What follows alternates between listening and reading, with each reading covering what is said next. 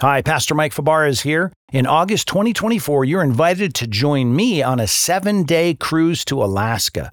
Delve into God's Word while taking in the rugged beauty of the Alaskan coast. Visit focalpointministries.org/Alaska.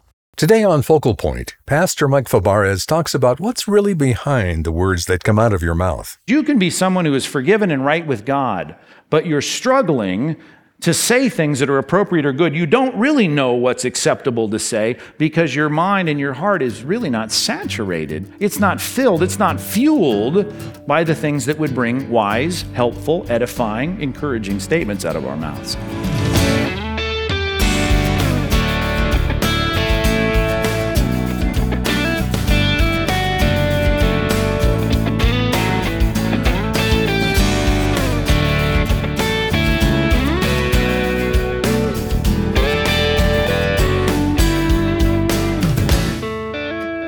Welcome to Focal Point. I'm Dave Drury, and we're glad you could join us today. The Bible says, out of the abundance of the heart, the mouth speaks. And today, Pastor Mike Fabarez offers some practical strategies for managing your emotions and taming your tongue.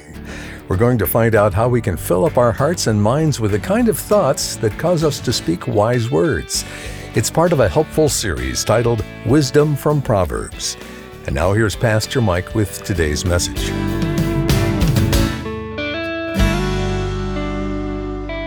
I often say it, but I know that we are concerned that we can't be sinless, but we can sin less. And that's the goal when it comes to our words. So as you feel some conviction, because we need to spend time, what are the areas that make our lips unclean, that we say that are not right? I want you to wholeheartedly repent of, quote unquote, unclean lips, of words that are less than what they should be. Even if you think, wow, I can't imagine not doing that, well, we're gonna see if we can come up with some strategies in Proverbs that will help us to curtail those unclean statements and phrases. So let's start. Let's start with a word that I know we don't want to qualify for, but when we define it, we start to see, well, yeah, that is probably a part of everyone's conversation. Chapter 10, and I want to turn there. We'll stay in Proverbs, verse 18. The one who conceals hatred has lying lips. Let's just think about that for a second. All the people in your life that you interact with, there are people on that list that you don't like. There are things that you do that conceal that, because that wouldn't be appropriate. But there's another outlet for it. Look at the next phrase here that most of us fall into. Whoever utters slander is a fool. Here's what slander is. When we embellish, enhance, or speculate, I know that's a lot to write down. When we embellish, enhance, or speculate about the bad in the life of someone I don't like. But then when we turn the conversation to ourselves, there's another kind of lying that takes place. Proverbs chapter 27 says, let another praise you, and not your own mouth, a stranger and not your own lips. Don't even get in the habit of talking about your own victories, because when you do, the natural tendency is to enhance them, and the word that we got introduced to in verse number 1, which we haven't read yet, is the word you should circle. It's the third word in verse number 1, and it is the thing that we should never do. Do not what? Boast. See, that's the enhancement. It's putting the magnifying glass on the good in my life and making it sound just a little bit bigger and a little bit better than it actually is. It's boasting. There's another kind of talk that Proverbs is really down on, and it's hard because it's so prevalent among us today. But would you turn to chapter 18 and take a look at it here in chapter 18, verse 8? The words of a whisperer are like delicious morsels. When you share your juicy prayer request, when you gossip, see, people, it's like passing out cubes of fudge. People love it. They feed on it. Let's be done with sticking our nose in business that we don't have any interest in. Is there time to pray? Absolutely. Time to seek help? Sure. But you know what I'm talking about. There's a line to be drawn between gossip and real Christian intervention in people's lives. God is good to forgive us. That's the good news. There's cleansing, there's restoration. But it means that you take words to God. Don't just shrug your shoulders and assume, well, God's a loving God, He'll forgive me. He wants to hear your apology, and that's a good place to start. Now, we spent most of our time on this. We need to wholeheartedly repent of unclean lips. Let's spend the rest of our time briefly looking at 3 ways where you can have less sin coming from your mouth this week, okay? And to get that, let's start in chapter 10, verse 19. Proverbs 10:19 says this. It says, when words are many, transgression is not lacking. You're bound to step over the line, right?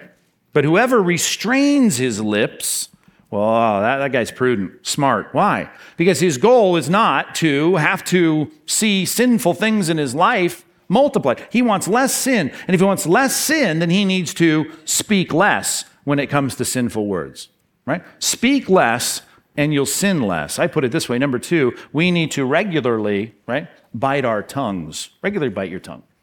And that's obviously an idiomatic way to put it, but it wouldn't hurt for you to clamp your teeth down on your tongue every now and then, just to remind your tongue, right? Listen, don't do it. I'm in charge. I need restraint. Settle down. There's a lot of advantages to saying less. But here's the problem with all this. I can say less, say less, say less, and it's never going to do any good for you unless you realize the connection between your heart and your mouth. If you're dying to hear the latest gossip, well, then you're going to be sharing the latest gossip.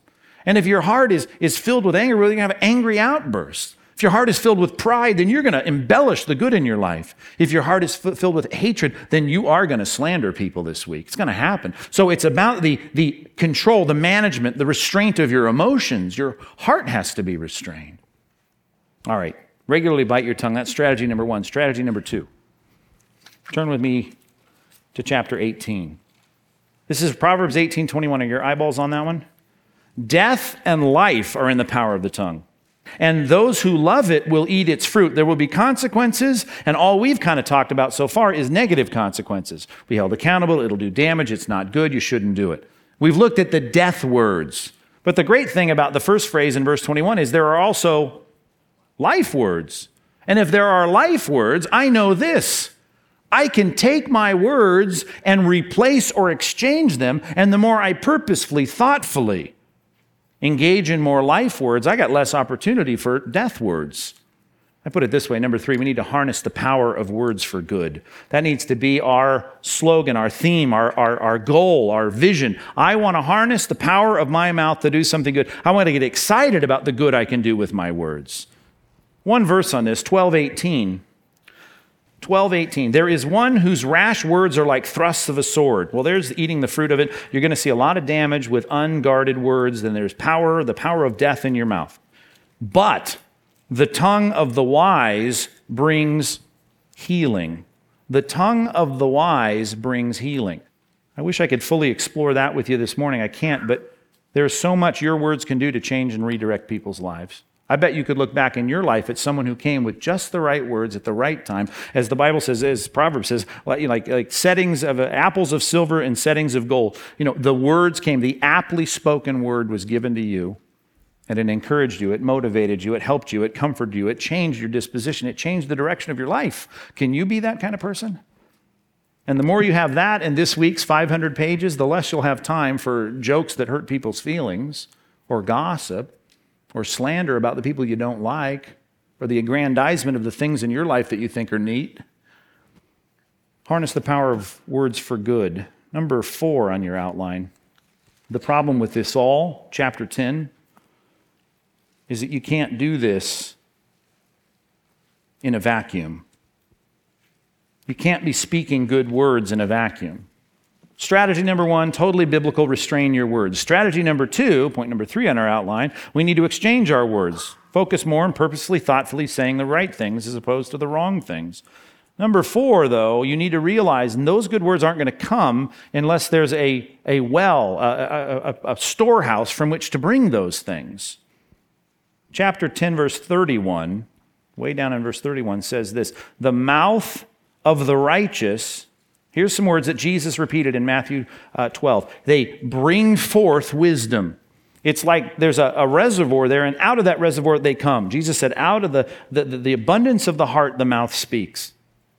The perverse, they're going to be punished, right? That's a dramatic way to say it, but their tongue will be cut out. Verse 32. The lips of the righteous, here's the thing, they know what's acceptable. The mouth of the wicked, oh, they know it's perverse. So there is a knowledge there. They know what's the right thing to say, and they bring forth a storehouse of stuff that's inside of them. That's an important thing for us to recognize. I put it this way, number 4 in your outline. You need to ingest more fuel for good words. You need to ingest more that it will be, as Jesus put it, a storehouse for you to say good things.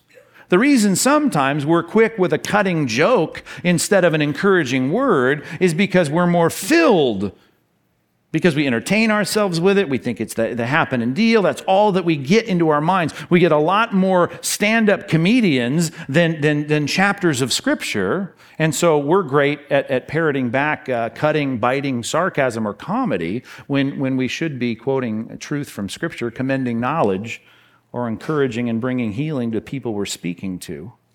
It's all about what's going on in our heart. Now, 2 things to this. Number 1, if you're a non-Christian here, all I can say is you might resonate with the need to speak better words, but you'll never be able to do it for any consistent amount of time in any real way until you have a conversion experience with God. You need to repent of your sins and put your trust in Christ. You need a new heart.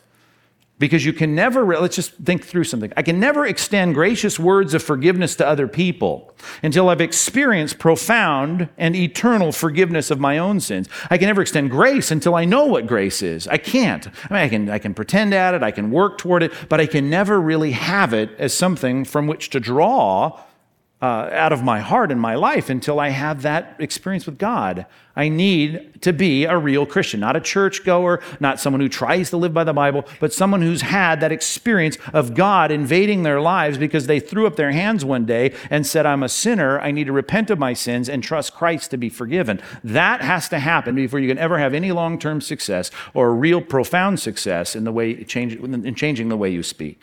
Secondly, converted people. Let me expand a little bit more and quote more accurately what Jesus said.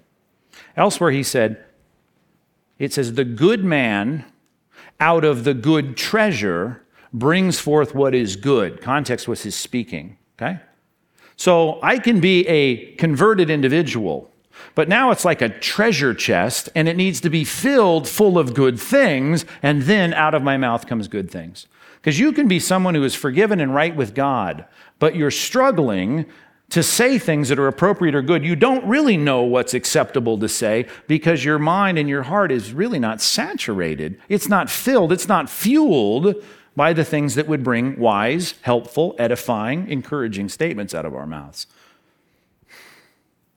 Proverbs 4:23 puts it this way. You need to keep your heart with all vigilance, for from it flow the springs of life. Are you?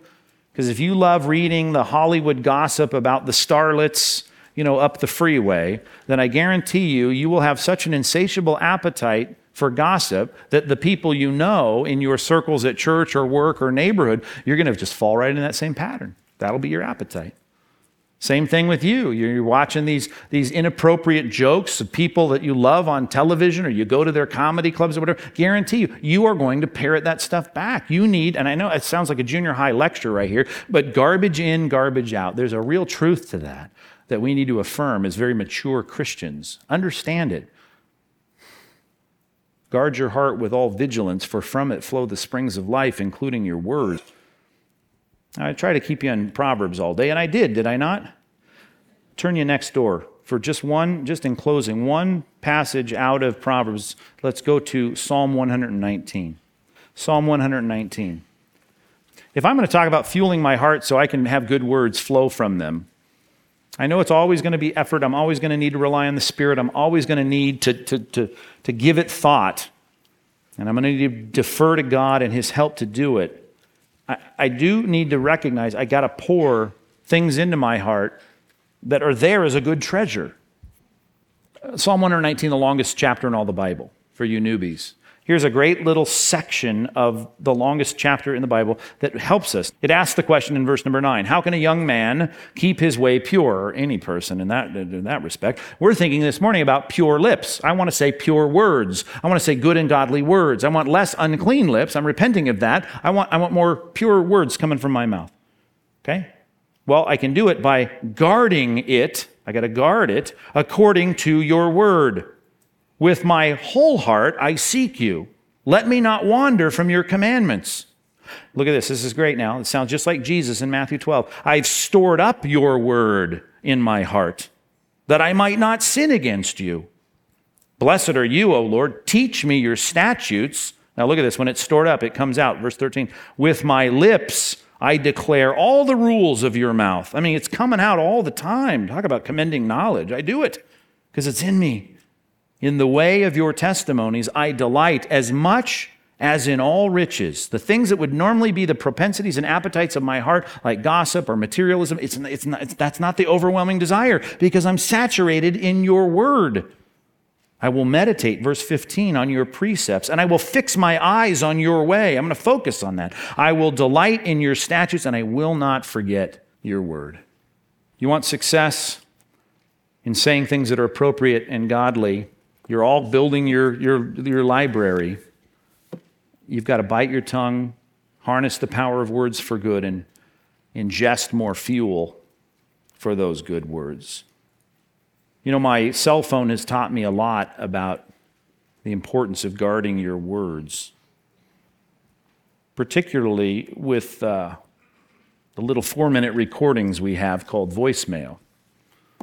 Because when you call me and get my voicemail, which, hate to say, usually happens, you leave a message for me, as everybody does for you. And when you leave that message, you give a very carefully worded, what I like to say, guarded message. Tell me what you want to say. It's careful. It's respectful. Hey, Pastor Mike, blah, blah, blah, blah. Please, thank you. But there you go. Boom.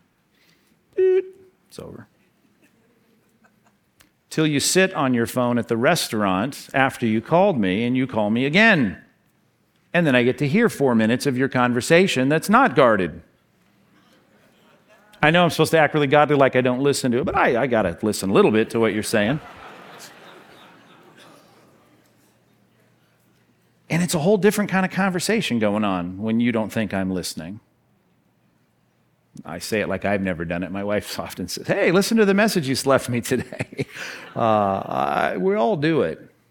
It's kind of scary because we often think that those unguarded moments aren't, all that important. Sometimes I go out golfing, and early on I got a whole golf foursome now in my family. But before that, we always used to get paired with people at the golf course. And you know how that works. The guys are whoever they are until about hole 6 when we start sharing our occupations. Well, what do you do? Well, I like to say sometimes I'm an ecclesiologist.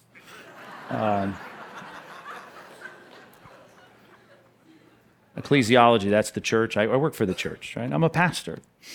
It's amazing how the vocabulary shifts after the 6th hole. It's just amazing and wonderful, right? If I don't get it by the turn, I got to bring it up by the 9th hole because I get sick of hearing how they talk in unguarded moments. But when the holy guy's with us, now they start acting a little different. They actually start, it's not just their punctuation of bad shots, their verbal punctuation. It's also the way, what they talk about seems to go to a whole nother level. And I think about this. If you are concerned about talking to a fallen, sinful pastor, human being, do you guys think God is not listening to what you're saying? Right? I mean, if we're going to up the way we speak when we're leaving a message and we know we're leaving a message, and then we're going to hang it up and think that we're going to talk differently, do you think God's not listening? I know that people read your growing library that you and I are building.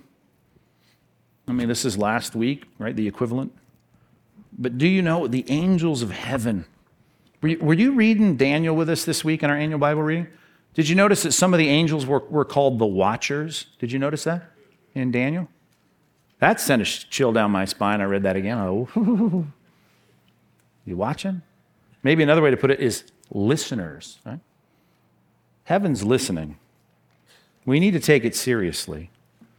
I know it won't be sinless, but let's work hard in our lives to sin less with our words. That's the wisdom of Proverbs. And if you fear God, it'll be your concern. And I hope you will have great success. Please don't be silent on the patio as we close our service out. just harness the power of your words for good. Would you stand with me as I pray with you and release you? God, we stand before you as men and women of unclean lips, and we live among a people of unclean lips. Woe to us were we to really know what it would be like to see your holiness and your righteousness, to see in an unmitigated way the seraphim flying around using their words appropriately, or even to think of Christ, about a man who never spoke out of step, never transgressed with his words, always said what was right and appropriate. We, like Peter, would say, "Away from me, Lord, I'm a sinful man." God, it's embarrassing, it's humiliating. But God, I know you don't want to leave us there. The goal of us seeing ourselves for who we really are should lead us to repentance. In the words of Proverbs, it's forsaking our sin, confessing our sin. And we find mercy from you, and the mercy is your hand to reach down to us, to get us off the ground, to stand up, to get back out into this world, into our neighborhoods, our families, our workplaces, our churches, our small groups, speaking words that are much better this week than they were last week. Help us in this regard, God. Please let us give thought to our words. May they please you more. May they be consistently better as we grow in holiness and righteousness.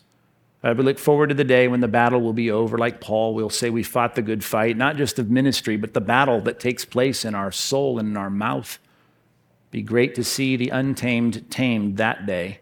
But in the meantime, God, we're going to work at it. We're going to, as 2 Peter 1 says, we're going to give every effort to add to our faith virtue. So God, we need virtue in the things that we say. And let us make every effort this week. We know we got to rely on you for this. We have to have your empowerment for it. But like Philippians 2:12 says, we have to work out our salvation with fear and trembling. Knowing at the same time, when you see that, there's a lot going on that you're doing behind the scenes, for it's God who works in us both to will and to work for his good pleasure.